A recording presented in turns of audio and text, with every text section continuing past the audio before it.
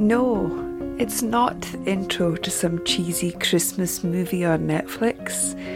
It's the last Woolwork podcast of the year.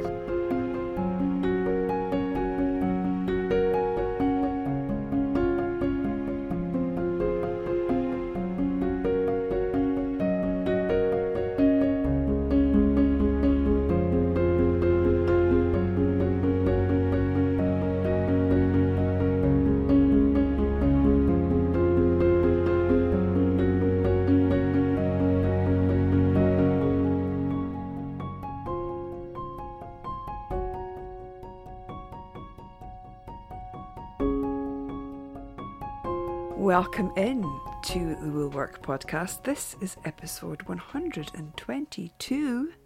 There's some kind of festive holiday happening sometime quite soon. Not sure what that is or what that's all about. But if you would like a breakaway from mostly talking of the C word, settle in for a while with me.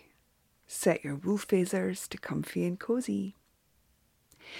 Although I should say, before we get comfy and cosy, I cannot start the podcast without saying how uncomfortable this time of year can be for so many of us.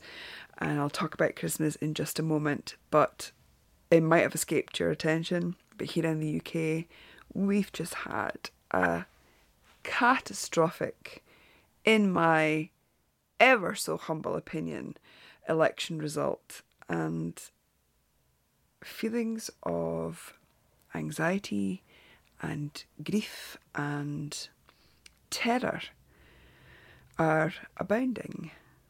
The UK has been under Conservative rule for 9-10 years now, and like the last time they had a stronghold on the UK, there has been, I don't mind using it again, catastrophic effects to people of the UK and to services and to so much. Austerity is crippling people. Since the Conservatives have been in power, over 2,000 food banks have been established in the UK. It's shocking. I just don't know how many more people are going to be pushed to poverty as they continue. And it's not just that. Racism, Islamophobia, xenophobia, homophobia, transphobia, they're all very clearly at home in the corridors of power. And that is just leaching out into society further and higher all the time. I could go on about the damage that's been done to our National Health Service, or the damage that's been done since the EU referendum and the continued blunders through Brexit omnishambles. Like many people here, I feel despondent and despairing at times. Just sitting thinking about what might happen if that poor excuse of a US president gets in a room with the poor excuse of a prime minister. God only knows what might happen. It's dreadful. I please know that if you feel like I feel, or if you live somewhere where things like that are the same, you know that I am sending you a hug of solidarity. And that is one of the things that I feel next to despondency and despair. When I posted on social media after the election result, I just felt lots of solidarity, and there is strength that comes from those feelings. It's not easy to put into words, but there is something powerful in just knowing that you're not alone and that you feel the same way. So know that I hold space here for you in my hug, if you feel that way too. And boy, when you talk about politics, it does make the whole festive holiday thing feel like a holiday, but I only joke about that because I know what it's like, and it's not the case for all of us. That quotes festive with a sarcastic ho ho ho. This time of year is not festive for lots of us, and just know that there's someone else who gets it. There are a lot of us who get it. We know that it's not fun. There are those of us who know it can be painful or lonely, or for no utterable, fathomable reason, you find the winter hard. And it can be hard to fight our way through all of the mental murk, but self-care was made for things like this, and I hope that you can carve out some time for you that's just for you, that is dedicated to some small act that makes you feel good or calm or spoiled, or just takes you away from that mental and physical murk that lifts you above it for a small time. One of my favourite things to do is to pick a festive audiobook, because I don't hate Christmas, I dislike it intensely. But I like Christmas stories, poems, writing, songs, things like that, as you'll hear later in the podcast. So yeah, I like to get a sort of a Christmassy festive audiobook to listen to, that I can listen to in its entirety for a couple of hours. Usually when I'm cooking dinner, it's quite nice. I heartily recommend the Matt Haig Christmas books, The Boy Called Christmas and The Girl Who Saved Christmas. Those are brilliant. There's another one as well, which I'm forgetting the title of, but I'll put links in the show notes. They're just brilliant. And Matt Haig is an incredible writer who has written books called Reasons to Stay Alive and Notes from a Nervous Planet, and those are also excellent. But it could be anything. You could, self-care, self-keeping, self-preserving. These are all things that we seem to deny ourselves, and tiny little small acts of rebelling against that are really good and do you the world of good. They really do. Self-care cinema is another favourite of mine. I like to go to the cinema, just pick myself up and go to the cinema and see something, and take knitting with me and just do stockinette or garter, I love that. I've not done that for a while actually, so I might be doing that this festive season. I'm using festive with, air quotes. Please believe me, it's not festive for all of us. So yeah, self-care is really important.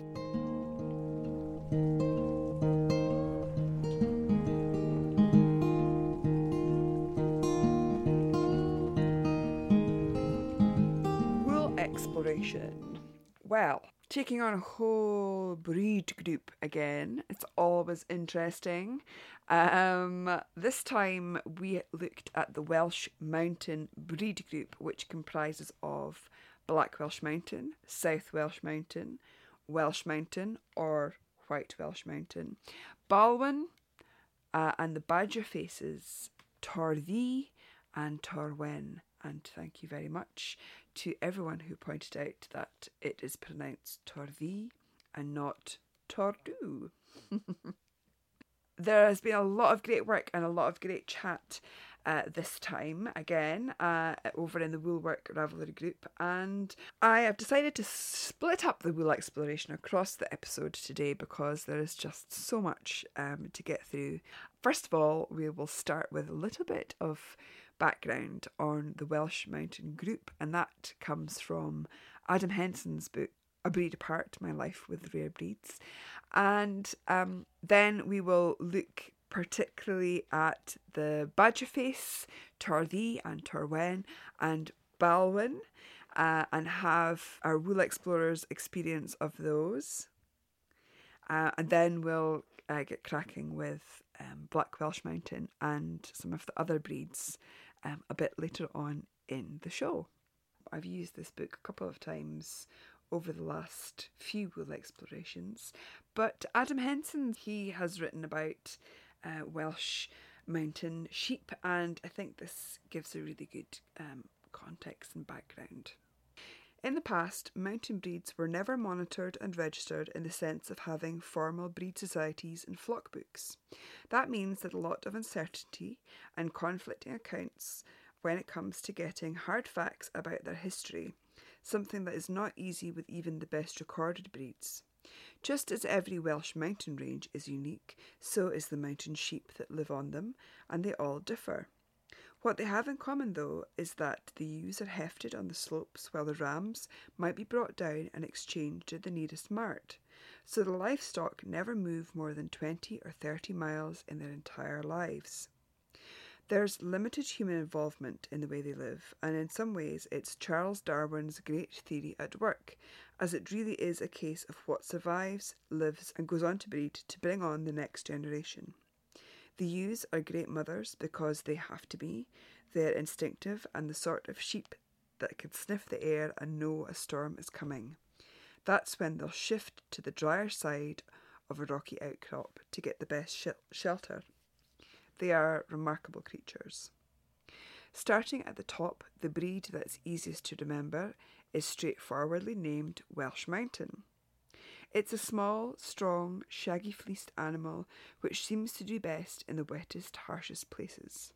The ewes have sweet, gentle faces, while the rams sport wonderful, curved horns.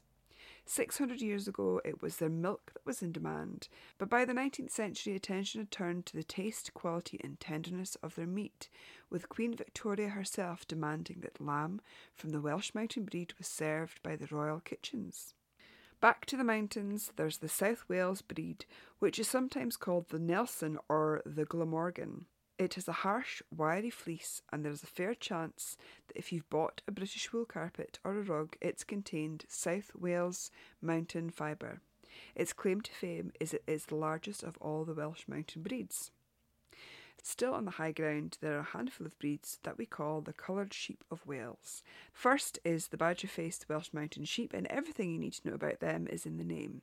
There are two types which are identical apart from having reverse colouring. The Torddee, a white sheep with a black belly, and the Torwen, a black sheep with a white belly. Side by side, it's like looking at a negative. Mid Wales is the stronghold of the black Welsh mountain sheep, which can be traced back to written accounts from the Middle Ages, where the black fleece mountain sheep were first recorded. Their wool is short, thick, and firm to handle, and it never needs to be dyed, so it's perfect for making cloth or for traditional Welsh woolens. While the ram's horns can be turned into buttons, knife handles, and used for walking sticks. The Balwen is the black sheep with white socks, developed by a small group of Victorian breeders in the Towy Valley. They are small and boxy, but despite being a tough mountain breed, the Balwen was almost wiped out in the freezing winter of 1947, when the worst snow for 50 years left just one ram surviving. As we come down the mountain to the lower upland slopes, we find the hill breeds. They are the sensible sheep of the flock. They don't make a fuss, they just get on with being sheep. They're bigger than the mountain breeds, with heavy, less coarse fleece, and they live in large flocks. The ewes are normally polled, generally give birth to twins, and produce a fair amount of milk, but they don't have anything like the grit and resilience of their mountain cousins, and probably couldn't survive if moved to higher ground. Lower down, though, they're great grazers, and as a lot of grassland conservation needs hungry animals to clear weeds and undergrowth, the hill sheep of Wales do the job handsomely, not to mention sensibly. I'll stop there. I just wanted to say a little bit about the hill structure, and thought that was really interesting to have the little comparison between the mountain sheep and the hill sheep. So, quite a few sheep to be getting on with there. I have also used the Fleece and Fibre Sourcebook by Deb Robson and Carol Icarius for most of my reading. The Fleece and Fibre Sourcebook groups the Welsh Mountain and the hill breeds together in a whole section, which is really, really interesting.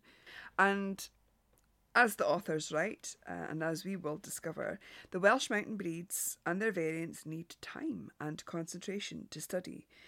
because they're really, really interesting. Much of them come from old land races and haven't significantly changed over the years. And interesting, again, to note, as Adam Henson said, that registration came a lot later, so we don't know how changed they are today from that ancient breed. We should start alphabetically, I guess, with the badger faces, although they are Torthee and Torwen.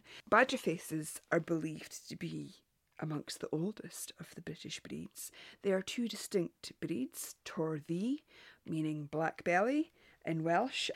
Torthee have white wool and a black belly. Their strip of black runs from under their chin to their tail, and they have black strips at the eyes. And, of course, Torwen is, as you've heard, reversed. So the colours are reversed, and the eye strips are slightly smaller. It's said that Torwen coloured sheep show similarities with the Soay breed, which is, of course, another of the oldest breeds of the UK. And sheep of the description of the badger face are mentioned in the Domesday Book of 1086, but the origins are unclear. The badger faces are meat breeds, so wool has not been given a lot of attention. It's often described as carpet wool. Kemp is often present, and in breeding it's seen as a mark of their hardiness if a lot of kemp is present. Fleece is lightweight. Staple is 3 to 4 inches long. Locks are rectangular with tapering tips. And the micron count is 35 to 37 microns. So we are definitely over the bendy fibre mark. Fibre that is under 30 microns is a lot more bendable, as we've discovered, against the skin, a lot more finer. So as that fibre diameter increases, so does the prickle factor. Badger-faced sheep are a popular breed in Wales, and they're more prolific than the Black Welsh Mountain. They apparently have the biggest amount of entries in the Royal Welsh Show, and meat is said to be superb, exceptional for flavour and for tenderness. Balwen is the next breed that we're going to look at. Balwen is on the at-risk sheep watch list for the Rare Breed Survival Trust. There are between 900 and 1500 breeding yows. They were established in the 19th century as a meat breed primarily. The Breed Society was only formed in 1985. These sheep are cute as anything. They are black with a very characteristic white blaze from the top of the head to the nose, and they have 4 white socks and a white tail tip. Rams are horned and yows are polled. They're just super, super cute. They're quite a compact sheep, and they were developed in the Towy Valley in Carmarthenshire. The name Balwen comes from that white blaze on the sheep's face. With that description of how they look, they're very distinctive, so they're easy to identify in the landscape. In 1947, as mentioned in that passage from Adam Henson, a particularly harsh winter left only one Balwen ram, so it was enthusiastic local breeders who brought the numbers up, and that's why a flock book was established in 1985. Still obviously at-risk breed, and it's largely thanks to smallholders that this breed has continued to thrive. Balwen can be quite a docile sheep and easy to bucket train. They're also apparently quite resistant to diseases like foot rot and fly strike. The natural colour of the fleece is a black, brown, dark grey. The fleece generally weighs 1 to 2 kilograms. The shape of the staple is short and blocky, 2 to 3 inches long. The fibre diameter is 33 microns plus, but it could be up to 40 or 50. So we go from the midland range to quite coarse. Fleece is robust and can have a persistence of kemp, which I think might be a phrase that we will return to. We'll start with the badger face, Torthee and Torwen. Dry Gardening was knitting with Torthee from Black Bat Rare Breed, and she said that it is 50 grams in the ball, 114 metres, 100% Torthee badger face wool, and it's described as double knit weight. She found out from the seller that it was woolen spun, and she says the ball and yarn surface have dark and light fibres, guard hairs extending from the surface. Not sure if some of those fibres extending may be kemp. The ball feels firm and dense in the hand, but easily compressed when squeezed, and with a moderate bounce back. Rubbing the outside of the ball, a tiny bit of lanolin type feel is present. The undyed yarn is a beautiful beige, dark oatmeal character. I was also knitting with that Black Bat Rare Breed and concur. I would say it was robust, to say the least. Not the harshest wool by any measure, but she sure has tooth, does the Torthee. Lots of guard hair and kemp present. Some very crimpy, wavy ones indeed. Very interesting to look at the wool close up. So when I first got it, I have to say that I wasn't sure what it was going to be best suited to, but I kind of loved that yieldy squish, and I loved the lanolin type feel as well. Drainold, Deborah spun Torthee and Torwen, and she spun lace weight, woolen spun, worsted spun and semi-worsted spun in the Torthee. She said feels fairly harsh, twinish. The ball has some squish and rebounds in a down-like way. The semi-worsted hand spun is wiry and spiky. The woolen spun is less wiry, feels softer. Had a bit of bloom. She said a few hairs were mixed in, white, tan and black, and it gave the yarn a faint heathery colour in spots. With her Torwen, she said harsh, bristly feel, but handsome in colour. Down-like, lots of spring back when she squeezed the ball. She says it feels a bit slick, oddly, and strands wanted to slide away from the squeeze. She said the Torwen wool and hair are both shorter than the sample of Torthee, and she says the halo and hair were not as pronounced in the Torwen. So observances while swatching: Dry Gardening with her Torthee double knit from Black Bat, comfortable in the hand, easily manipulated. The 3 plies held together nicely and didn't loosen. Unblocked fabric felt strong with some spring when squished and fairly low drape. Garter looks beautiful, however. The knit purl pattern, plain as it is, does not show up so well. The colour and guard hairs combined make a very attractive matte fabric, which is highly textured from the character of the yarn itself rather than the pattern. I also found that there were more guard hairs and kemp in my lap than when I was knitting with it. It shed quite a lot, but I loved how the garter stitch looked in the polygon, Tin Cut Knits polygon hexagon that I made. Garter bumps are nice and pronounced, and as the yarn is 3 ply, that obviously makes for good stitch definition. And you know, even though it had all that hair, it didn't blur out the structure of the stitches.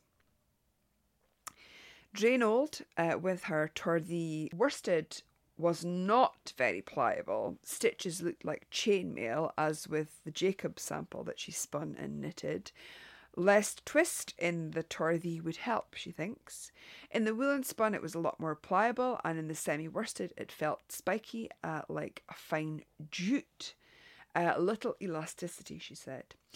In her woolen spun, it felt like Harris tweed. In the knitting, rough, sturdy fabric. Solid, a tiny, tiny bit of elasticity with enough fuzziness to feel more like yarn than burlap. Hair shed out as I knit, she said, which would probably be better anchored in a woven structure. So the first wash, block and wear, dry gardening, with her Torthee from Blackbat, said, started with lukewarm water, soaked for 2.5 hours, water rinsed clear, swatch relaxed and was easily blocked. Post blocking, the knit and purl design shows up a bit more. Garter stitch continues to look great. Surface fibres have flattened down some, although the fabric still exhibits great texture from the yarn itself. Drape is now moderate. When rubbed between fingers, there is still a slight lanolin feeling or silky feeling. Worn directly against the chest all day, engaging in daily activities with a lot of movement, she was surprised to find that she forgot the swatch for most of the day, and it did not create a prickle or discomfort. Well, I washed my same Torthee Blackbat double knit in with my... Well, first of all, I washed it with my other wool swatches, and that totally contaminated the other swatches with hairs from this swatch. It shed quite a lot in the water. The sort of tougher feel of the fabric and the fleece, and knowing that it's, you know, one of the most hardiest of the Welsh Mountain, told me that it would be better to soak this for longer. So I left the Torthee overnight and I blocked it quite aggressively the next day. It held its shape really well, but that aggressive blocking kind of flattened out the garter stitch. I wore it at my shoulder under my bra strap, and it certainly had presence, but I did forget about it after a while, mostly. I mean, I could still feel it when I moved. Drain Old One with her Torthee lace weight, she said she soaked in Eucalan as per label and pinned it in a rectangle to counteract the biasing in the semi-worsted. Her swatch stayed put when pinned. The semi-worsted and the woolen portions of the swatch have bloomed and have lost some of the chainmail stiffness. Prickly at first when wearing because of the hair and relatively stiff wool. She wore it under her bra strap, purl side down. She said it was less prickly when it was knit side down. With her Torwen, she washed it in a Eucalan per label again, and she salad spun it, which I love that, in one of those salad spinners. Rolled it in a towel, pinned it to dry overnight. She said little change in size. It was prickly next to the upper lip, next to the cheek and neck, and under the bra strap on the shoulder. There is hair in the swatch. She said it's crisp in the hand and on the ankle, and she says the woolen spun had pretty nice stitch definition. So, wash, block and wear 2.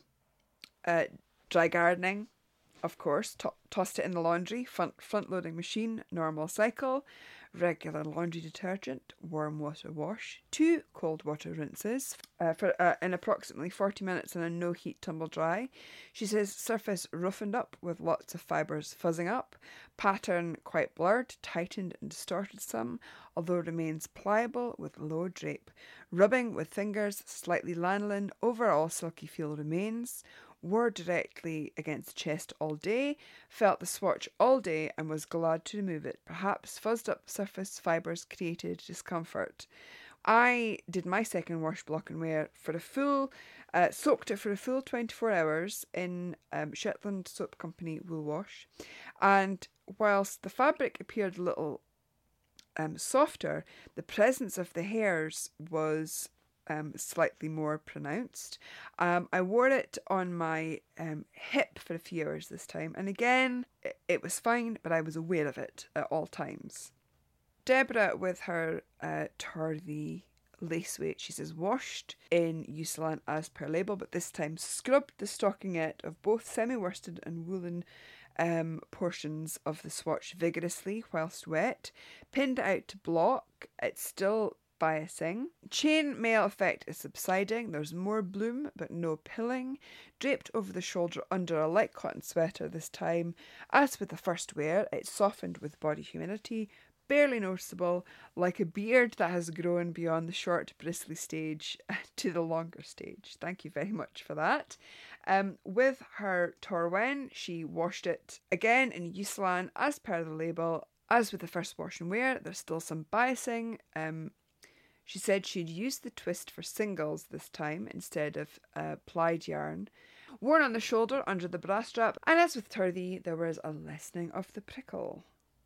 A third wash, block and wear, well, you know that Dry Gardening went further and tossed it in the laundry again. She said that the surface fibres are still evident. Stock and stitch pattern a bit blurred, more tightening, distortion, remains pliable, negligible drape. She wore it again under the same conditions, less noticeable this time. She said stroking the surface even after this third wash, its silky sensation remains, which is really, really interesting. So I decided to wash my Torthy for a third time, and I put it in the washing machine on a 40-degree wash with other items, my usual washing detergent. I didn't find that there was much shrinkage. The wool fabric itself is softer, but those hairs are far more harum-scarum, which I think perhaps Dry Gardening mentioned her first time putting it in the washing machine. They certainly stuck out more. The garter has plumped up again in the wear test. Very curious. I found that the swatch could be felt at all times. I kind of concur with the first laundry machine version of the test that Dry Gardening did. I was quite glad to take it off at the end of the test. I was really quite aware of it. Which is interesting. Again, as I thought it might shed some of those fibres, but it certainly just made them more pronounced. So, thoughts for use then? Well, Dry Gardening said it appears great for tapestry weaving, rug weaving, art projects, and there's the potential for wet fooling and felting opportunities. I had written, I wonder if this felts well, brackets, I wonder if Dry Gardening is participating with this one. And I had also said about the potential for felting, although my swatch didn't felt on a 40-degree wool wash, I might toss it in on a higher degree wash to see if it does indeed felt. It's a difficult one for me to say actually, because I think the fabric could be quite soft, but those hairs in particular are going to be the thing that will put a lot of people off. Certainly it's insulating and warm, but I would be interested to see woven items in Torthy, but I'm not sure that I will have many polygons of Torthy in my eventual blanket. It's not a wool for comfort for me, unfortunately. Very lovely as it is, not one that I would wear next to my skin in active wear, and that's not often you hear me say that. Deborah said of her Torthy as an outerwear wool, it would make pieces that would last. She said she liked the faint heathery colours that the hair gave to the fabric, especially in the woolen spun. She said if it was de-haired or used in a structure that the hair was lessened, the effects of the hair were lessened, she would make items that would take advantage of the toughness of the wool. With her Torwen, she said if you were to willow out the hair or run the wool through a picker several times to remove that hair and kemp, the shedding would be minimal and the prickle would be minimised. And she said, same with the other Welsh mountain breeds I swatched, it would be good to sample the twist first to get the twist right if you're not used to short fibres. That's interesting, that's good. And again, outerwear socks and things for tough uses. So that's our badger face Welsh mountain sheep, the Torthy and the Torwen. We had more spinning and commercial yarn in the Balwin group. Now we had 3 explorers here, dry gardening again, with the Balwin yarn from Blackbat Rare Breeds. We had Drainold 1 with hand-spun sport weight from Witchwood Spinner. Well, the fleece came from Witchwood Spinner. And Bellaran 19, Belinda hand-spun some chunky Balwin, also using fleece that she purchased from Witchwood Spinner on Etsy. So the hand squish grab, dry gardening with her Balwin from Black Bat. She says it again, it's 50 gram ball, 114 metres, 100% Balwin, 3 plies, described as double knit.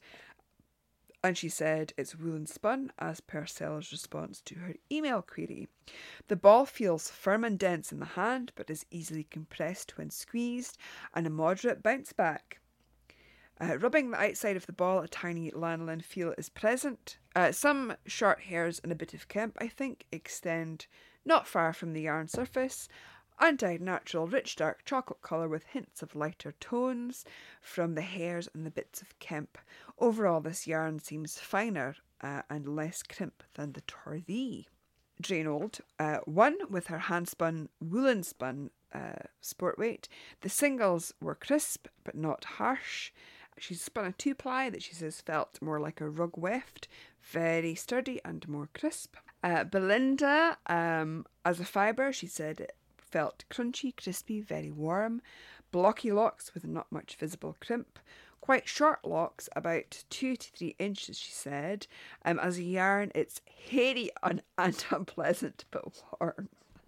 Observances while swatching, dry gardening with her Black Bat Balwin said the light lanolin feel persisted through the knitting and crochet. Yarn flowed easily through fingers. 3 plies held together with no loosening or splitting. Excellent stitch definition. Low to moderate elasticity. The Balwin yarn appears to have few, if any, guard hairs, although many short, dark, curly fibres extend from the fibre surface and they're fairly tight to the fabric. Possible kemp, occasional white fibres seem significant and add an interesting contrast note. Low drape with the stocking stitch and needle size she used. Very attractive fabric, feels strong yet easily squeezed and has a spring and bounce to it. Drainold 1 with her hand-spun Balwin. She said in her swatch there are different colour bands and that's due to using wool from different areas of the fleece. She said the dark brown colour of fleece is harshest and the grey-black less so. She says it's textured, outdoorsy, dramatic. Lots of hair remained in the yarn and showed in the singles more than the 2-ply. She says the hairs tend to be shed from the singles and give the singles a "don't tread on me" surface effect. I like that. Hairs dropped during plying and the remnant hairs were mostly bound in by the 2-plying. She says the heathery swatch looks very rich and striking and not unpleasant to knit with, just quite crisp. Bellara 19, Belinda said, when I carded the washed locks, I realised that they were way hairier than I had initially realised. It had a lot of hair and kemp in my drum carder, which took ages to remove completely. While spinning, it was very difficult to keep the yarn together in places because there was more hair than wool. The resulting yarn is uneven with clumps of hair that I kept pulling out while plying and knitting. It makes my hands and arms itch like mad whenever I worked with it. I did have hair all over the house for days. The yarn was springy and warm, but the itchiness and hairiness made the entire experience really unpleasant. She says she did a 3-ply swatch and a 2-ply tea cosy as a swatch. So wash, block and wear with Balwin. Dry gardening soaked her swatch for 2+ hours. That's the Black Bat Balwin. She used very warm water and as she rinsed it off, a very light tan colour came out in the water. She says maybe the lanolin, maybe other fibre oils or dirt. No change in swatch colour, although swatch relaxed after soaking and was easily blocked. Using a larger needle size was better for the lace pattern. She says it still feels strong when squeezed. Low drape, very attractive. Worn directly against the chest, lots of movement. She said felt it as soon as it was placed and throughout the day. When removed later, there was no lingering discomfort, but she says, for me, the best garment use would be an outer layer away from tender skin. Drain old one, Deborah, with her Balwin handspun, she says she soaked it in Eucelan. She patted it into shape and pinned it out to dry. Fairly stiff to pick up and felt harsher after the wash, as if it were to retain stiffness. It would make very handsome bag or thick, tough tweed. The hairs prickle sharply on the upper lip, and it felt like a proverbial hair shirt under a brass strap. Slid into the footbed of a flip-flop, slid a foot on top. I couldn't feel the prickle. Even the singles felt crisp but cushiony underfoot. Very interesting. So Belinda, her 3-ply swatch, she tried it against her stomach and she said it maybe lasted 10 minutes before moving it. She couldn't feel much on her lower back when she sampled it on there. She tried wearing it in her top overnight, but it gave her a rash, so she pulled it out. Yes, do not let wool exploration harm you. The 2-ply gave her a red rash across her stomach and itched against her wrist, so it didn't last long before it had to be taken off. She said both samples are very rough and scrubby, and after doing my 3-ply swatch and washing and wearing it, I had no idea what to do with the bigger skein, but decided on a tea cosy since the swatch was so warm. You see, if we can't wear it, we'll find a use for it. Dry gardening with her second wash block and wear. She popped it in with a regular laundry and it tightened up, distorted some. The lace holes were not completely closed. The fibre curled off the surface more. When rubbing the swatch, it still has a slight lanolin-y feel. It's still almost silky, still pliable. Drape is low. Approximately 17.2% decrease widthwise and 12% decrease lengthwise. Worn against the chest for a day, lots of movement, noticeable all day, although more comfortable than the first wash block and wear. She still thinks that the best garment use would probably be away from sensitive skin. On her second wash block and wear, Jane Old washed her sport weight swatch again in Eucelan, harsh and stiff again, so worn as though a sock, no change to how it feels or how it looked. And actually in the second wash block and wear, Belinda found the same with her swatch, no change at all. 3-ply swatch had no change in size and doesn't feel any different. The 2-ply still feels the same as it did, but it grew a bit. Dry gardening did a third wash block and wear with her Balwin from Black Bat. She said, again in the regular laundry, more tightening, distortion, loss of stitch definition, but holes in lace visible when held to the window light, still pliable but drape negligible, still lanolin-y when rubbed, fibres curling off the surface, not much change from second wash, approximately 10.4% decrease widthwise and 7.1% decrease lengthwise, worn directly against the chest for a day, lots of movement, noticeable throughout, only slightly more comfortable than the second wear test. Best garment for use would definitely be an outer layer. And Bellara 19 did a third wash block and wear, and she says the 2-ply still feels very rough and scrubby. I tried felting this to see what would happen, and although it fulled slightly, it hasn't really shrunk and didn't felt much at all. Still so much hair coming out of the second wash that it's kind of funny. So thoughts for use with this Balwin, this rare breed Welsh mountain. She dry gardening with her commercial spun double knit, says a pair strong, great use away from sensitive skin. Also appears would be great for rug weaving, tapestry, art projects, and there's potential for wet felting applications. She also said this is full of character and is a very attractive yarn and fibre. Deborah, with her handspun, said this would work really well as the soles and heels of socks, Brilliant idea. Heavy outdoor tweeds, portfolio, notebook, journal covers. But she says try and get some of the hairs out of the yarn first so your journal doesn't shed. Great for rug weft. Brilliant idea. Belinda said, I'm feeling very guilty for disliking this Balwin so much. She said it really was awful. I may have just got unlucky with the sheep, but I would be very unsure of trying to use Balwin fleece again as a spinner or knitter. Thoughts for use include hair shirts, doormats, exfoliating cloths. Great idea. Scarves for people you hate. And pot holders. Also tea cozies. It does do a very good job at keeping tea warm.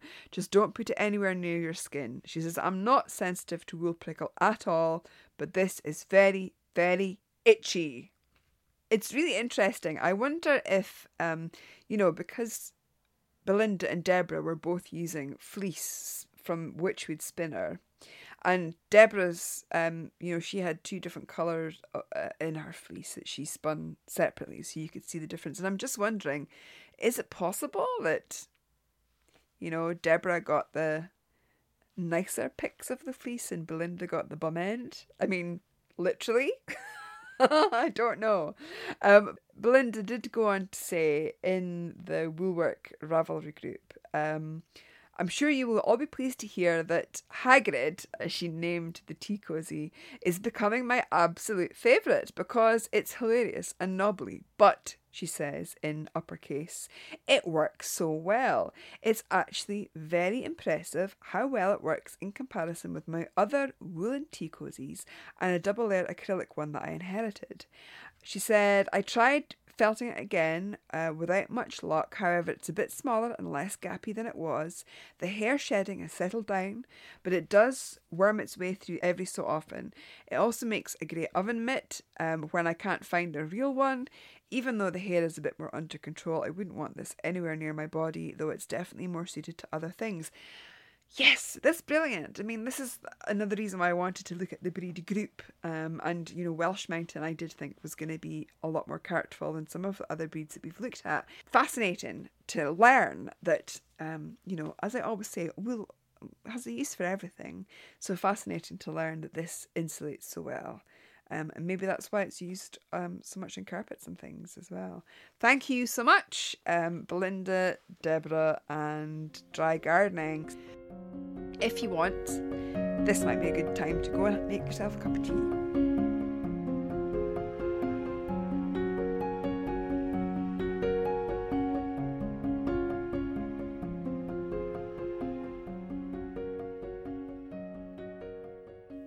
Tin Can Knits Along.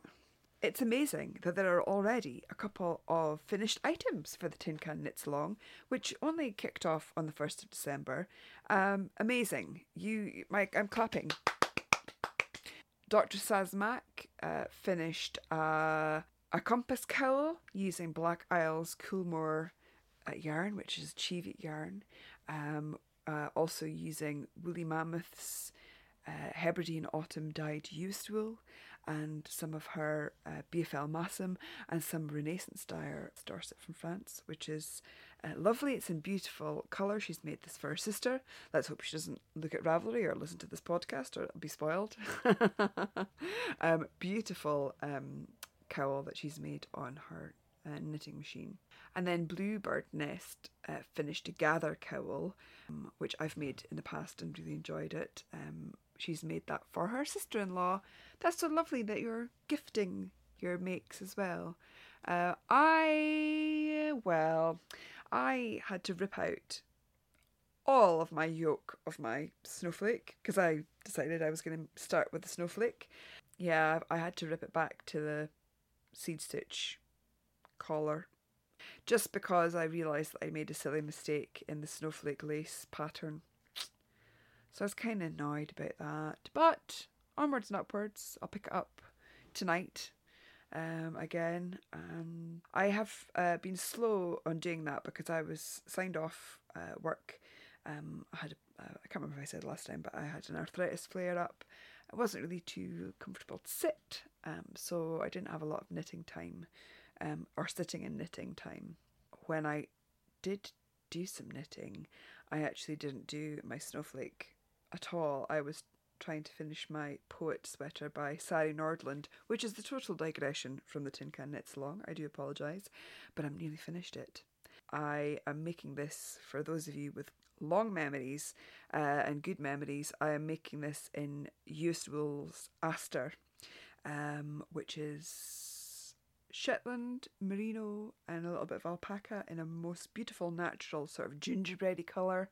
And I've done one sleeve and I'm just about to cast off the body, and all I have to do is another sleeve, and I can't wait. But I digress.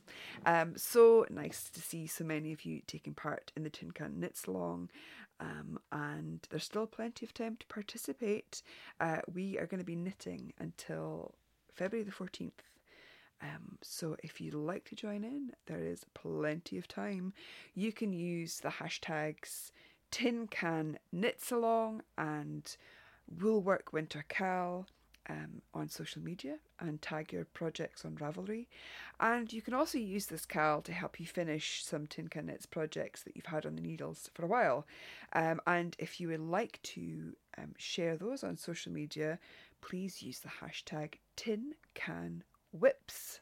And by the time this podcast goes out, I will have sent out, or will be about to send out, the pairings for the Small Gestures swap. Obviously, sign-ups are now closed for that, but thank you so much for participating with that. Your enthusiasm for that every year bowls me over, and you make it really special. For those of you who don't know, this Small Gestures swap is about being paired up with somebody in the Woolwork Ravelry group, and we just gift a pattern to our swap partner and they do the same for us, and that's just really, really nice. I'm also thinking that it would be quite nice to have a Small Gestures swap into 2020, but not a pattern swap. I'm thinking that it might be quite nice to do a postcard swap. I was inspired by Muir and Co, Debbie, on Instagram and Ravelry, who had a picture of her posting a postcard that other week, and I said, oh, it's so nice, postcards. I love getting postcards. And maybe a couple of weeks before that, Linda Thompson and I had been talking about how we keep in touch with people and how social media lets us down with the algorithms. It stops you from being in touch with the people that you're really on social media to be in touch with. And Linda had sort of said maybe we need to go back to writing letters. And so, yeah, I'm thinking that postcard swap in 2020 would be really nice. And all that will be involved will be sending a postcard to your swappee. So that's something to look forward to. But the small gestures thing is just that. It's a small gesture, but it can mean such a lot.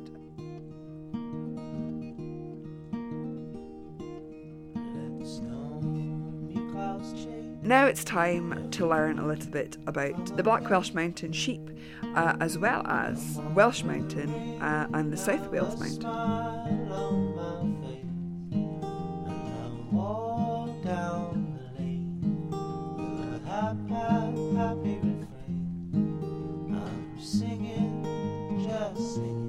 The Black Welsh Mountain breed, they originate in the southern mountains of Wales and are, according to the Fleece and Fibre source book, the only Welsh mountain breed to be found in North America, and I'll mention a little bit about that in a moment.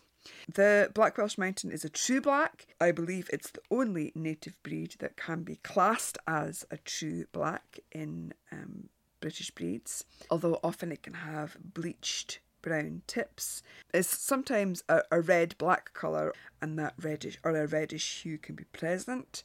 The type of fleece differs from other Welsh Mountain breeds. There are fewer to zero Kemp hairs present, and there is a finer fibre diameter.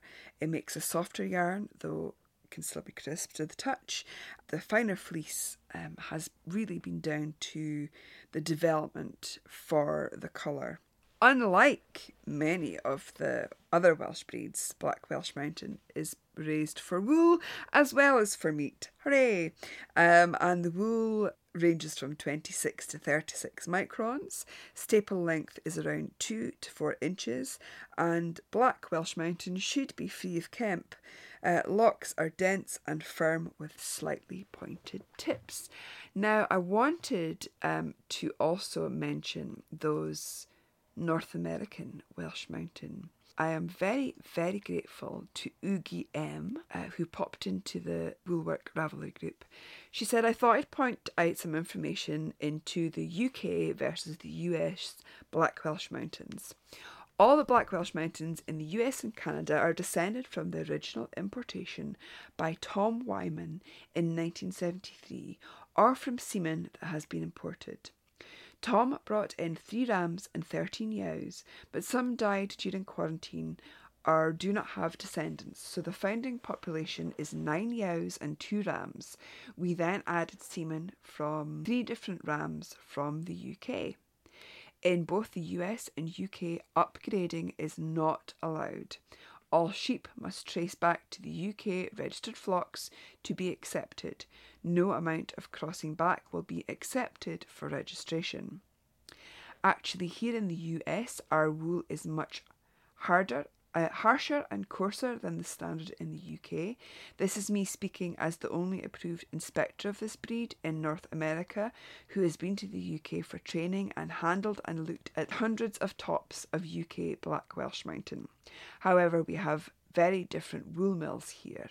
In the UK, the best information I can find is that wool mills do not attempt to separate the fibres, and they also often mix lambs plus older sheep wool in a batch. This is especially true for yarn makers who need a big volume of wool to make a run. Here it is more common to separate the wool by sex and age. I frequently get rovings made from a single fleece from a single sheep, so mills are used to running very tiny batches.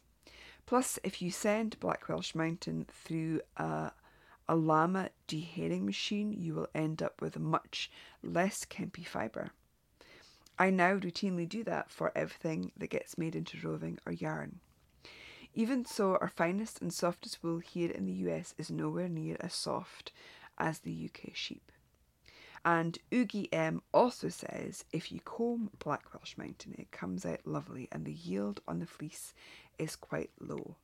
Really super appreciative to Oogie M from Colorado for coming over to the Woolwork group and talking to us about the difference with the US sheep. It's interesting there that she mentions kemp in relation to Black Welsh Mountain, where the Fleece and Fibre source book and other written sources I've read about UK Black Welsh Mountain say that there's no kemp present. That's interesting, but also could be something down to habitat, landscape, a lot of reasons. But that's really interesting, and again, hugely grateful to Oogie M and also Athena Nike, who came in to talk about US Black Welsh Mountain. In addition to Badger Faces, Balwin, Black Welsh Mountain, we have Welsh Mountain or White Welsh Mountain. They are a larger sheep than their other Welsh Mountain breed cousins. The breed is white in colour. Sometimes you will find the wool called White Welsh Mountain. The wool is strong, going towards coarse, which is again indicative of the sheep's heart living on a harsher landscape. These sheep thrive in areas with poor grazing and heavy rain, so the fleece is grown to cope with that. The staple length can be long, up to 15 centimetres, and the fleece in the lock is dense. It can have an irregular crimp, and at the finer end of the fibre diameter, it's 30 microns, moving towards 38 microns. Wool can be soft, and kemp hairs can be present but very slender. Welsh Mountain has been used for centuries in the woolen industry in Wales for making traditional textiles. In the 20th century, there was also the development of the South Welsh Mountain breed. The South Welsh Mountain breed and the Welsh Mountain breed are both primarily bred for meat. The wool of the South Welsh Mountain is abundant with kemp. The pictures in the Fleece and Fibre source book really make it look like a lock of white beard. It reputedly resists twist, so if you've tried to spin South Welsh Mountain, you might have found this. So, Black Welsh Mountain, here we have Think and Knit Green, who is using Armscote Manor. Black Welsh Mountain, she said, the ball of wool feels spongy and wonderfully warm and sturdy. The DK is rather plump and very lofty and airy. She aims to make a windproof hat using a relatively small gauge. Practical Cat was also using Armscote Manor double knit, and she said, not sure if this is worsted or woolen spun, but I would guess woolen. It is. Yarn is labelled double knit, but at 100 metres per 50 grams, it's similar to a light Aran weight. I think it's spun at the Natural Fibre Company, and their double knits tend towards light Aran. She says, first impressions, toothy, slight haze, deep, very dark grey, almost black colour, with light grey kemp giving a heathered effect. Very bouncy to the feel, firmly spun to give a well-rounded yarn, pleasant to hold against the cheek despite a slight prickle. Ramsay Baggins was using an Aran from Hannah Lynn Crafts. She says, coarse, hairy, sheds fairly freely, hardly any stretch in the yarn, a tight, close texture, beautiful, dark, full black colour. Yarn sticks to itself almost like Velcro due to its close hairiness, seems to hold its shape well, smells fairly sheepy. I think that's the first note of smell we've had so far, by the way. Quite a feat. Good for outerwear, socks, hats, etc. Seems fairly stiff, so I wouldn't imagine it would be good for items which need drape.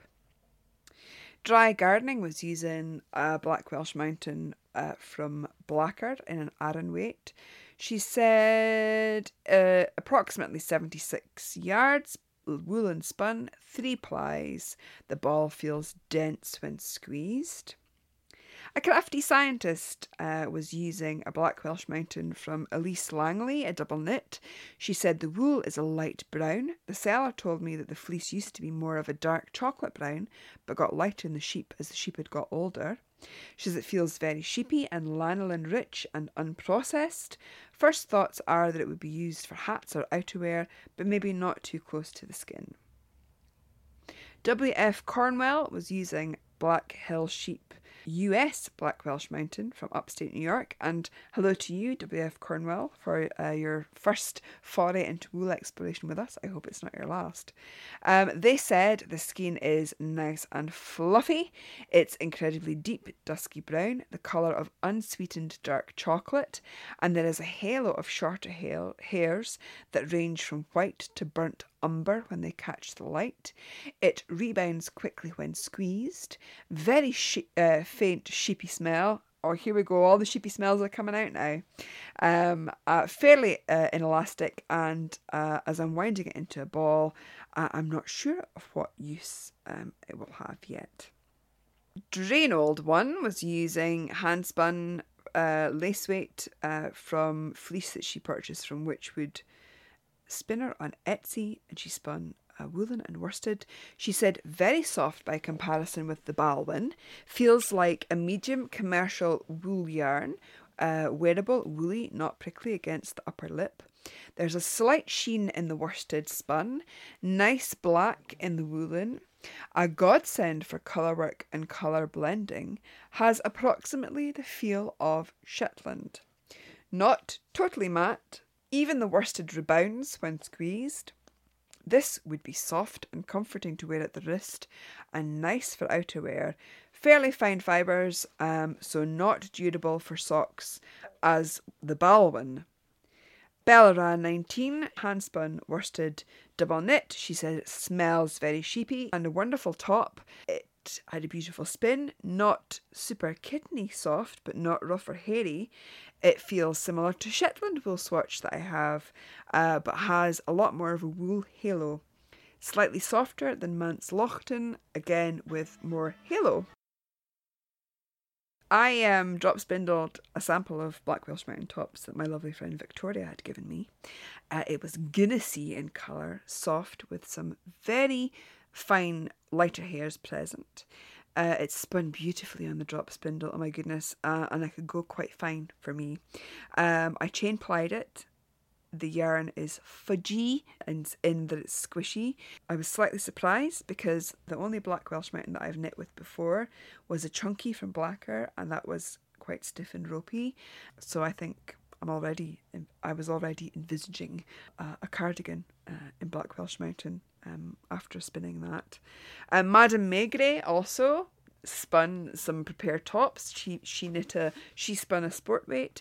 She said first impression was of a colour deep rich brown, reminiscent of my favourite Christmas chocolate, Terry's dark chocolate orange. There were a few white guard hairs and the roving was smooth and springy. This was a complete joy to spin from beginning to end. It flowed onto my spindle and the spin was effortless and incredibly enjoyable. This was the third breed spin out of a current tally of 8 and it remains my absolute favourite. Woolly Ellie hand spun some 4-ply Black Welsh Mountain. She says the tops have a little coarseness but no prickle when she wrapped it around her neck. Lovely easy drafting fibre. Some white fibres but very little. Some white wool giving a lovely colour. Spun yarn surprisingly soft and could almost wear it next to my neck skin. Observances whilst swatching. Practical Cat with her Armscote Manor double knit said knitting is firm and sturdy. It's a robust experience with excellent stitch definition. Cable patterns stand up nicely. Slight prickle in the yarn through the fingers. Seems much darker when knitted up. Creates a dense, even and bouncy fabric on 4mm needles. Ramsay Baggins with her Aran Black Welsh Mountain said the yarn sheds very feely when knitting, rustic, very hairy feeling, quite coarse. There are coarser fibres which you can see as they pass through your fingers. The swatch feels coarse, not much squish. Garter quite plump but close feeling, very stretchy. Stitch definition seems good but loses out due to the depth of the colour. Dry gardening with our Blacker Aran, she said low elasticity, dense but plump yarn, feels strong, no loosening or splitting of the plies, and comfortable to use. A crafty scientist who was using Black Welsh Mountain double knit from Elise Langley said it's softer than it looks, but it is as sticky as it looks, easy to work with and reasonable stitch definition.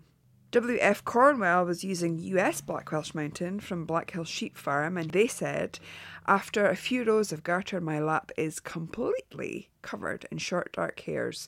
This yarn is shedding like crazy. If I wasn't knitting for wool exploration, I would probably abandon this yarn at this point. Well, W.F. Cornwell, thank you for your services to wool exploration. We really appreciate it. I can't tell you how many wool explorers have started off with a yarn that they didn't like. Usually it finds a way to redeem itself. Drainold 1 with her hand spun woolen and worsted. She says the fine fibres are black, whole black, so it would have been helpful to have had a neck mounted light and a light table or the equivalent. On US 3 needles, the 2-ply is quite firm, better on larger needles. Her worsted swatch only slightly grabby when unknitting, and she feels like a plied version would be less so. Her woolen singles, stitch definition was surprisingly good and not very fuzzy looking. Woolen spun 2-ply, much fuzzier looking and less stitch definition. Feels substantial though. Belinda, Bellaran 19 with her hand-spun, worsted spun double knit. She used a drop spindle, made 2-ply yarn, really loved swatching with it as much as I did spinning it. It felt sturdy and sheepy. I felt it could take a good beating as outerwear without being itchy. It's a very slight crunch when you squish it up in your hand. I found that this, when I spun and knitted with Black Welsh Mountain from prepared tops, One of the darkest colours I've used for natural colours that I've used for wool exploration so far. I forgot you need good light when you're knitting with black wool. I only really appreciated the dark peaty blackness of the swatch in the daylight and the sort of furrows between the lovely garter ridges.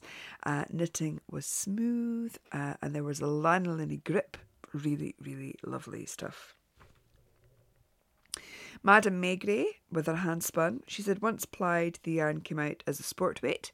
I knit up a swatch on 3.25mm needles, and the consistency of the spin has meant that it's knit up beautifully. The swatch is springy and elastic and bounces into shape after vigorous pulling and stretching. Woolly Ellie said that her hand-spun 4-ply was lovely and soft through the fingers to knit with, silky even. The first wash block and wear, Think and Knit Green with her Armscote Manor double knit, said considerably softer, more pliable and supple. That's interesting. Was it softer because of the wash, or do you mean it was softer to wear? Not quite sure, but great that it softened up, became more pliable. Practical Cat, first wash, soaked in cold water for an hour, blocked lightly. The swatch was the same dimensions, 17 by 18 centimetres, as the unblocked swatch. Cable pattern opened up beautifully, too prickly to wear inside bra, but fine over hip. I actually forgot about it until I went to bed. Ramsay Baggins, with her first wash block and wear, shrunk slightly. It's become more fuzzy and it has bloomed, a lot softer, feels less velcro-y. Coarser fibres are more apparent as the other fibres have softened. Quite a halo, fairly rustic. A strange mixture of coarse and soft. Still quite a dense feeling. The stitch definition is less good as the bloom has come through. Certainly feels a lot less itchy than the initial swatch might have been. It feels coarse against the skin with a slight prickle. Would be best worn in an area where it wouldn't have too much movement. Perhaps best worn over another layer. Thank you, Ramsay Baggins. Dry Gardening with their Blackheart Aran. Soaked for more than 2 hours with very warm water. Water rinsed off in a pale tea colour, perhaps lanolin or other fibre or dirt. Swatch did not feel significantly relaxed when drained of water, but was easy to block, although it didn't open up significantly as some other fibres do after soaking. It held the block very well. It was pliable, low drape, feels strong. Worn directly against the chest for a day, lots of movement, noticeable throughout the day. And they say, for me, the best garment use appears to be away from sensitive skin. A Crafty Scientist, with their double knit Black Welsh Mountain, soaked the swatch in tepid water with a splash of soak for 15 minutes with very gentle agitation at the start. Blocked flat, pinned. Once it was dried, the swatch was surprisingly soft. Wore it for a day inside my waistband, and at the end, the swatch feels less soft and stitch definition appears to be less clear. No prickliness, I forgot it was there. WF Cornwell soaked their swatch, their US Black Welsh Mountain, for an hour, and after pinning, the swatch held blocking fairly well, constricting in the middle a little bit. That's definitely due to the cabling, and they say with a different stitch pattern it could be fine. It doesn't seem to have softened. It feels particularly prickly on my neck, but fine on my arm. I wore it for a day and pinned it inside my t-shirt. Although it bothered me for the first couple of hours, eventual prickling sensation went away. It might work as a second layer. They say it seems to have stopped shedding, but I would be hesitant to wear it next to my skin. Drain Old One, soaked with Eucalan, pinned to dry, rich dark colour in the singles. The 2-ply looked a little lighter, very slight bloom. In her worsted sample, the stockinette biased a bit. The texture of the lace was hard to see, but definition still good. Subtle sheen, good drape, slightly woolly, but no prickle under bra strap, but was always aware of the swatch. Bella Ra 19, Belinda says the lace opened up considerably in both swatches. It grew quite a bit when blocked aggressively. Very slight prickle when I held it against my wrist, but not enough to be uncomfortable. Popcorn stitch is very squishy. Didn't really notice it in my bra. Slept with it tucked into my PJs with no problem. Well, when I did my first wash block and wear, I made the mistake of washing all of my Welsh swatches together, and the Torthee badger face shed and contaminated.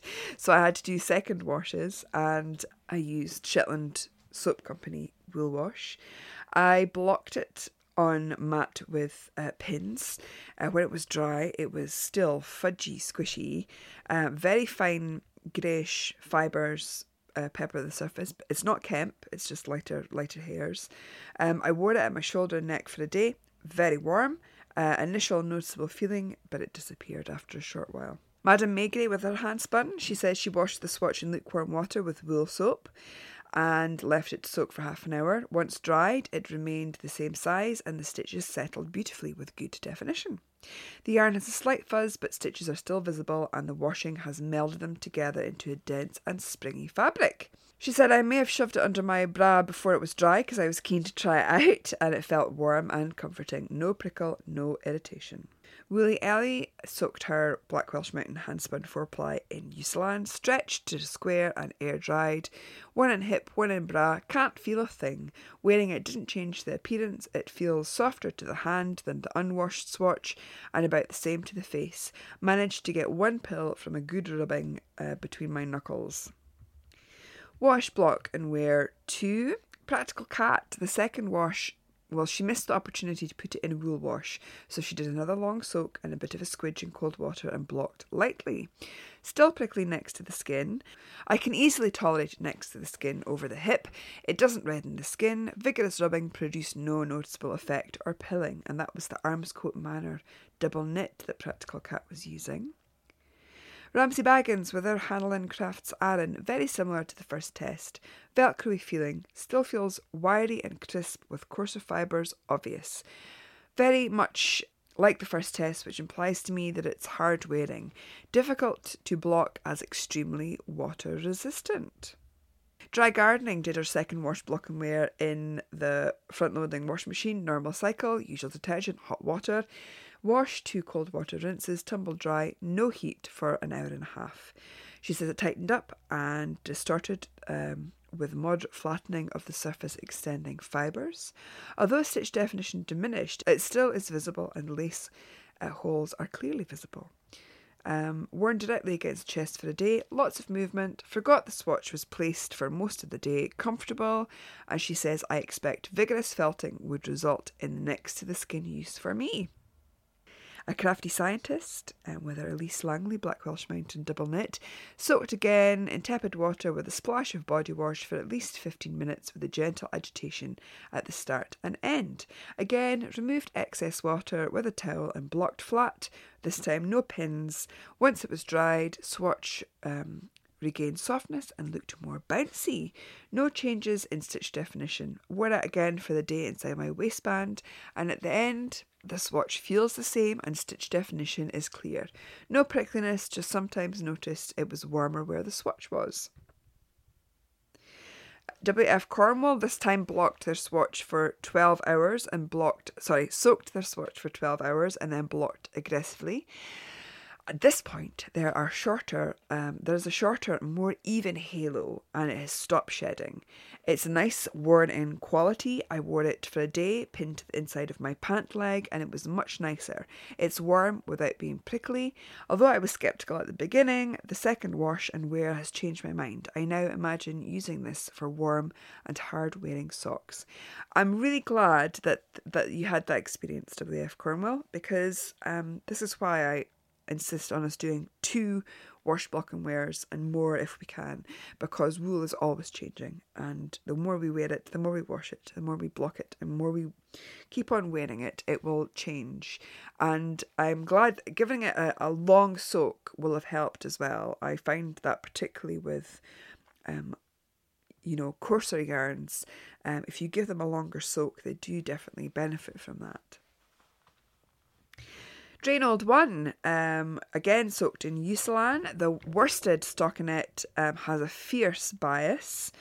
She says that's her spinning. There's a recoil in the rib, which isn't a bad thing, and recoil in the lace. She had blocked it fiercely to a rectangular shape. On the shoulder there was a slight prickle and an absent-minded itch now and then she accidentally wore it to bed, so she must have forgotten about it. The woolen sample scrubbed together briskly in the middle of the stockinette at the end of the soak, and there was no noticeable fooling. Some wiggly edges and bias in the single stockinette, and the 2-ply swatch was stable. Bellara 19 with her handspun Black Welsh Mountain. The lace opened up further. I blocked it really aggressively using hot water and did rough up of the swatches in the water, but no felting. The halo bloomed more, and I noticed that the lace is still very open. The swatch has a solid border and looks more filled in from the halo. Not really softer, but it was beautiful to begin with, so I wasn't hoping for softness this time. I did a second wash, block and wear in Shetland Soap Company Wool Wash. I squeezed it out and I just smoothed it this time into shape and left it to dry. I wore it at my shoulder again. Still so very warm, so warm, and it's still a lovely, full, squishy swatch. Madame Maigret washed her swatch in warmer water with Ecover soap, agitated and rubbed it in a towel before putting it in the waistband of her knickers to dry. I'm not sure if wearing wet wool is going to be useful going forward, and it could be quite uncomfortable, I think, Madame Maigret. Even though it was damp, it was still warm and comfy. Okay. And she says she could barely feel it. Once the swatch was dry, it was softer, but no less springy or elastic. The stitches are well defined and the swatch ever so slightly larger. If my friend Martine is listening to this, I know that she is squirming in her chair as she listens, because she has a very low tolerance for any kind of fabric feel, particularly wool. Everything is just jaggy to her. And the last time with the Norfolk Horn wool exploration, she sent me a text message twice to tell me how uncomfortable it was for her to listen to people wearing wool swatches inside their trousers. So, Martine, sorry, not sorry. This is all in the name of science and wool exploration, you can. Woolly Ellie with her handspun 4-ply. She did a rough wash in warm water, washing up liquid, rinsed it cold, worn in bra again, definitely softer still. Dry Gardening, of course, did a third wash, block and wear with her Blacker Aran. She did it in the regular laundry again, but this time tumble dried with heat for approximately an hour and a half. More distortion, tightening, flattening of stitch definition, surface hairs and kemp largely reduced to a tight fuzz. Feels strong, close to no drape, still pliability left. Worn directly against the chest for a day, lots of movement, comfortable with next to the skin softness for me. That's great. So I asked of thoughts for use. Thinking Nick Green said, here in Canada, where winters are brutally cold, this wool is most comforting when worn over a light cotton garment or as an outer layer, but also excellent next to the skin for hats, mitts, kilts and scarves. And she goes on to say, I've used this wool in the past for hats and mitts. I currently am making a cardigan in Black Welsh Mountain. I will definitely use it again. The wool does not pill, as is evident from my other well-worn garments made with wool. Brilliant to know. Thank you very much, thinking Nick Green. Practical Cat said of her Armscote Manor DK, this is a warm, sturdy, resilient and attractive yarn that would be great for less sensitive skin areas, such as hands or warm outer layers to go over a base layer. It would make a lovely blanket or cushion cover. Ramsay Baggins said, still feels a bit velcro-y, a bit coarse against the skin. Seems to be fairly waterproof, definitely a hardy workhorse. I think thick over socks and outerwear thoughts that I had initially are on the button. I would also use it for an outerwear hoodie jumper if I was going walking or something. It's waterproof but warm and not as sweaty as a waterproof can be. Brilliant, thank you very much for that. Dry Gardening said lots of fooling and felting possibilities, outer layer garments generally, but fulled felted garments are okay next to the skin. Also appears it would be great for tapestry, weaving, rug weaving, art projects and likely to be wear resistant. WF Cornwell said, the Black Welsh Mountain yarn is gorgeous colour, but it's quite unpleasant to knit with because of the shedding and the prickly shorter fibres. After the wash and wear test, I've changed my mind quite a bit. I can imagine a pair of great socks, maybe a hat, although I still would think twice about knitting anything that I can wear on my neck or arms. They go on to say, excited to participate with wool exploration for my first time, but I was so annoyed that this yarn that I bought some more Black Welsh Mountain from Desert Weir, another US Black Welsh Mountain yarn to see if it was different, if a different spinning and preparation would change my thoughts. The colour is similarly rich, but this yarn is soft and plump and lovely. It isn't shedding at all, and it reinforces the importance of how fibre is prepared.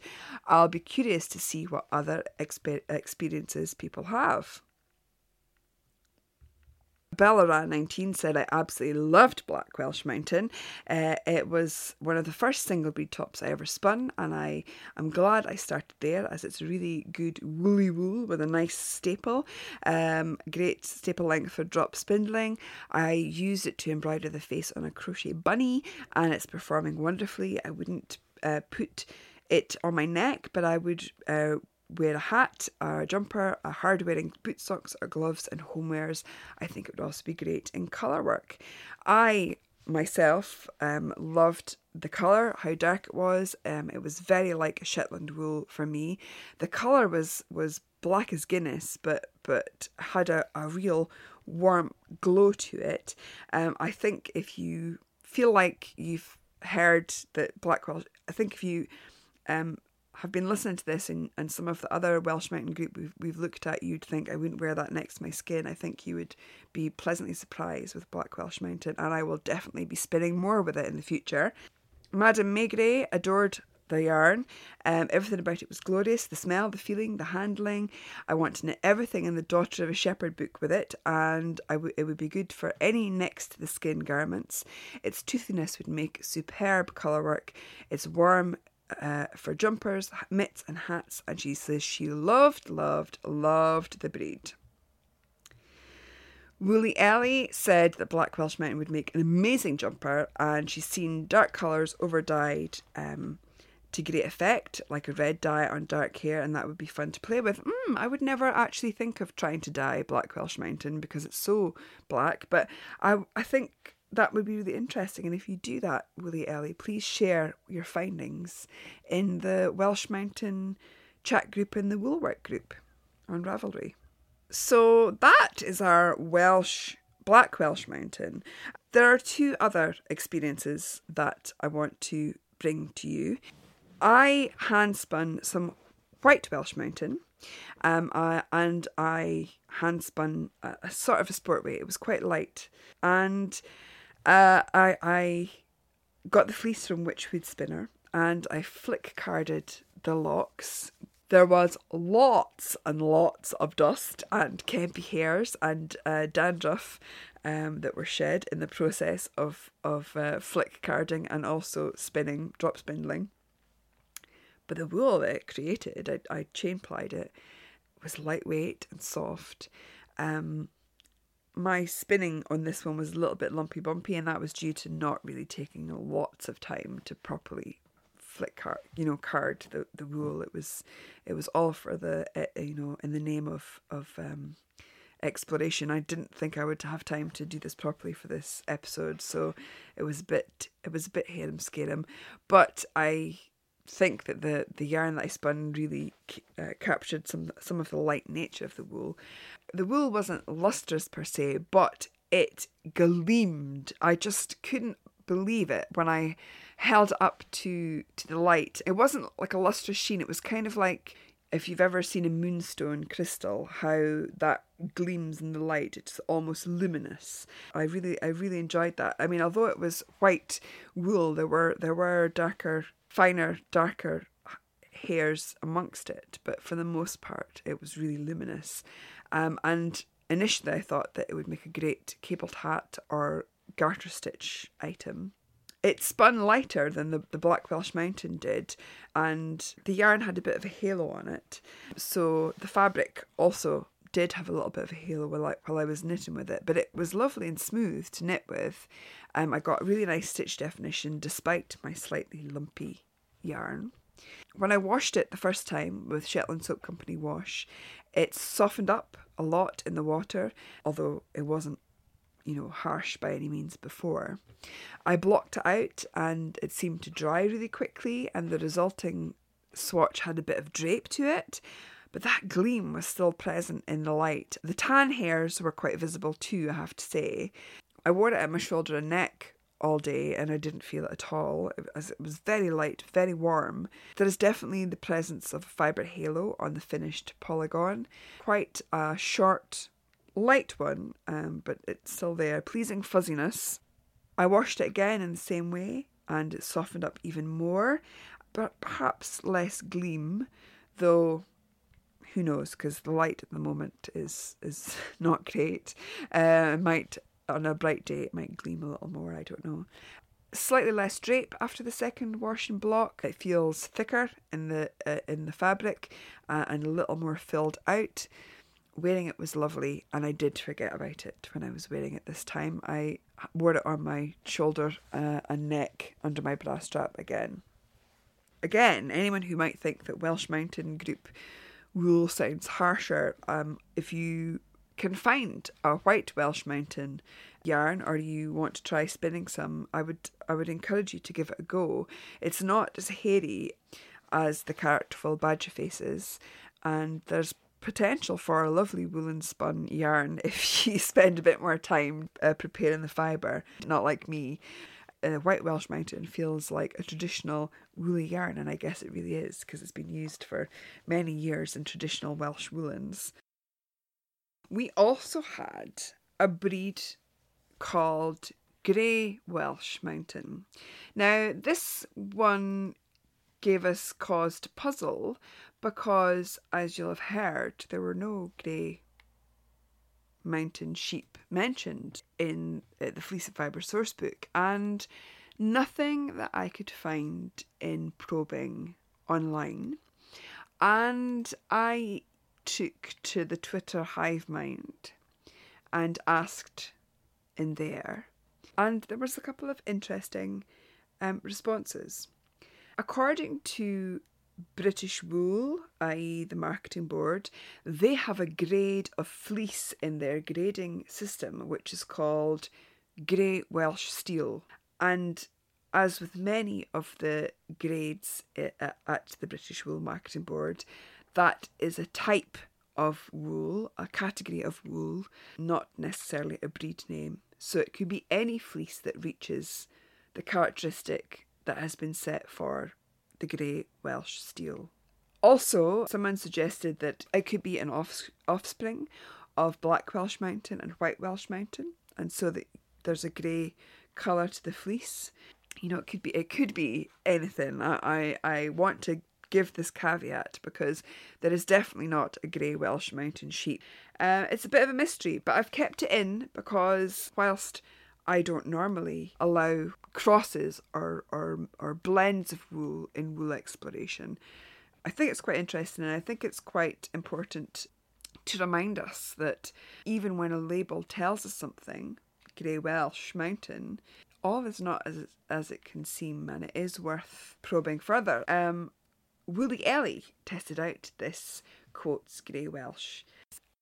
She's got this fleece from Wingham's, and she has said that she's gone back to the website to try and find out more information, and it's not there anymore. So she said, hand squish grab, lots of kemp, which gives a coarseness, quite a prickle from the tops when wrapped around the neck. So she thought initially this spun yarn would be great for outerwear. While she was swatching it, she said, this is hilariously kempy. This isn't stopping me from trying to pull them out all together though. There's some lovely yarn under there. I can feel it. I keep getting glimpses of some delicious silkiness. When she washed it the first time, she swished it in soak and warm water and Eucelan. She wore it in her bra and was inspired by the Norfolk Horn explorer who tried it on the inside of their thigh inside leggings. She says she could feel the thigh one prickling occasionally, wore it for a day after spinning a demo at Ruddington Framework Knitters Museum, where it came in handy to whip out and show someone what kemp was. Afterwards, the lace looked exactly the same and the garter edge had a lovely squidge. The second wash, she said, was impromptu. At the end of the first day of wear, the thigh swatch took a dive down loo. So she said it was washed quickly and roughed up in the bathroom sink with hand soap and put over the radiator to dry. Worn in the bra for a day, not sure if the panic washing or the further wear, but it has developed the most delicious fuzziness. No shrinkage, but the stitch definition has blurred slightly and has the effect of light felting. No softer, sadly, she says. Thoughts after swatching and post-test, she said, despite the huge amount of Kemp, this is very tactile, and if I had a jumper in it, I'd be stroking it all day, especially with the post-wash fuzz. A jumper neckband would be too rough in this. It'd also work for a hat or leg warmers or woven cushions. The colour would be beautiful, over-dyed. Oh, lovely. She also said I returned to the leftover top to try and remove the Kemp by hand, but there was just too much and it interrupts the rhythm by removing it while spinning. I think properly prepared it could be a really lovely fibre. Thank you so much, Woolly Ellie, for that. It might be worth having a look at some fleece samples of the different Welsh Mountain breeds that we've talked about today to see if it resembled anything, and that we might be able to find out what it is. Sadly, it's going to remain a bit of a mystery, but thank you very much. Thank you so much to all of our wool explorers, and thank you very much for staying with me through that, because that was an epic wool exploration, and I'm very grateful to everybody who not only explored wool but weighed in on the chat in the Woolwork Ravelry group. It's just always brilliant to hear how people experience these wools, and it's always wonderful when people say, oh, I'm really glad you're exploring this, I've tried it and it's excellent, or I've tried it and I didn't like it, so I'll be interested to find out how other yarns compare. You know, wool exploration has just grown into becoming this incredible thing, and I still have big plans to make the results available in a format that is readable and easier to find resource. I mean, you know, you do have to listen to it at the moment, really. I'm not in the place to do that, but it's definitely there, and it's definitely will happen.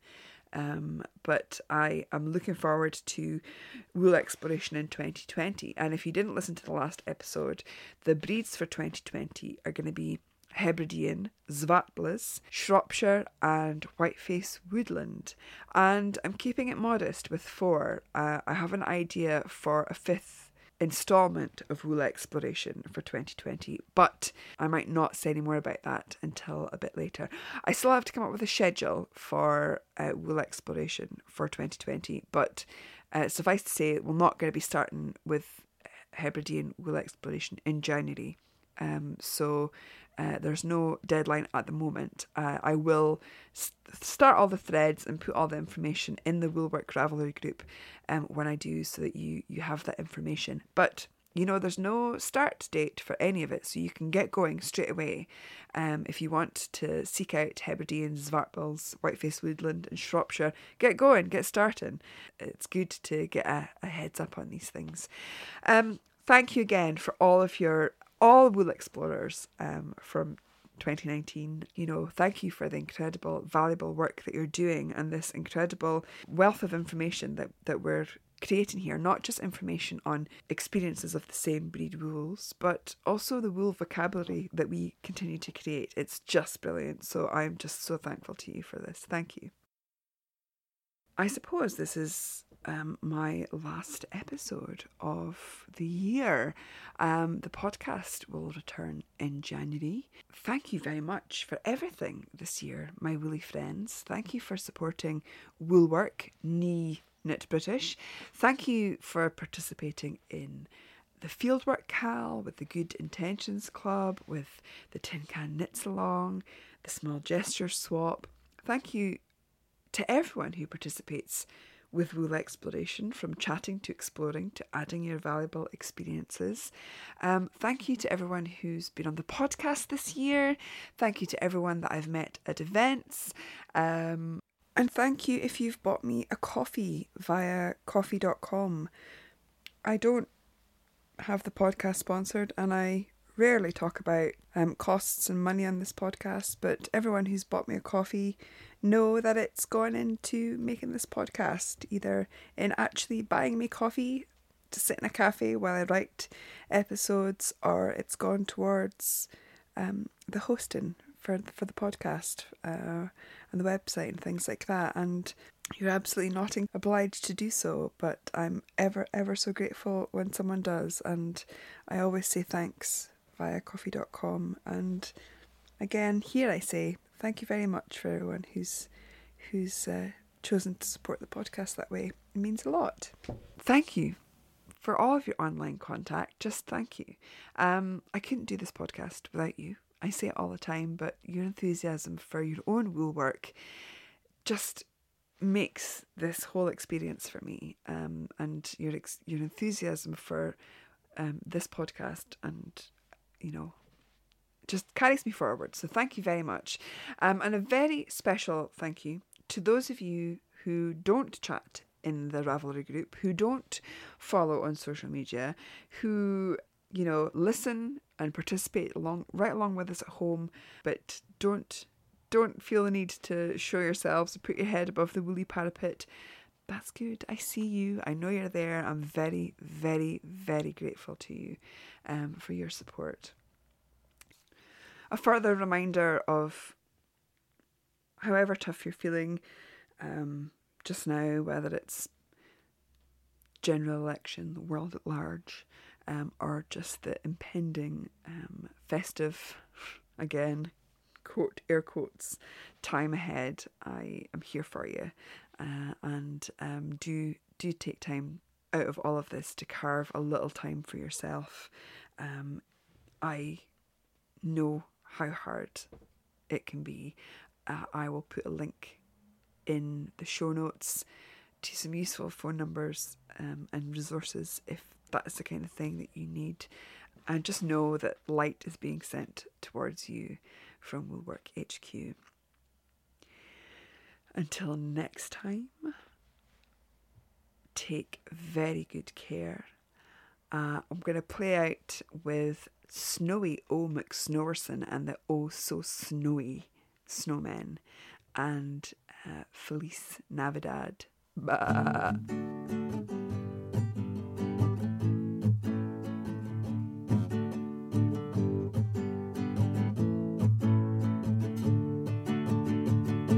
Feliz Navidad. Feliz Navidad. Feliz Navidad. Prospero año y felicidad. Feliz Navidad. Feliz Navidad. Feliz Navidad. Prospero año y felicidad.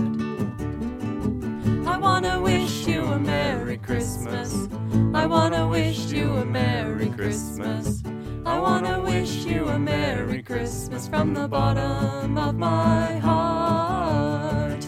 I wanna wish you a Merry Christmas. I wanna wish you a Merry Christmas.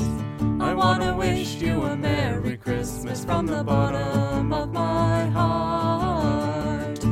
Feliz Navidad. Feliz Navidad. Feliz Navidad. Prospero año y felicidad. Feliz Navidad. Feliz Navidad. Feliz Navidad. Prospero año y felicidad. I wanna wish you a Merry Christmas. I wanna wish you a Merry Christmas. I wanna wish you a Merry Christmas from the bottom of my heart. I wanna wish you a Merry Christmas. I wanna wish you a Merry Christmas. I wanna wish you a Merry Christmas from the bottom of my heart.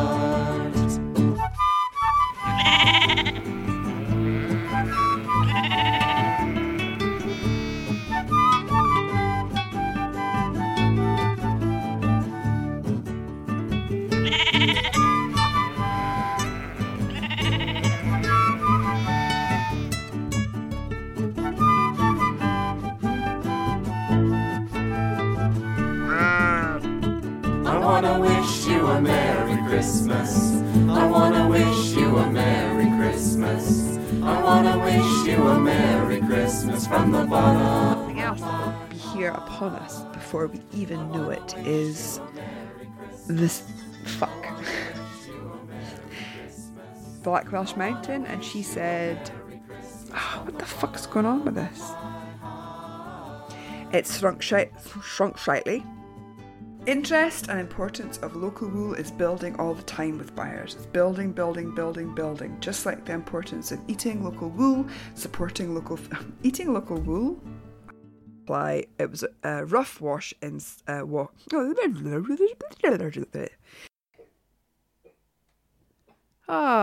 that's a cat puking.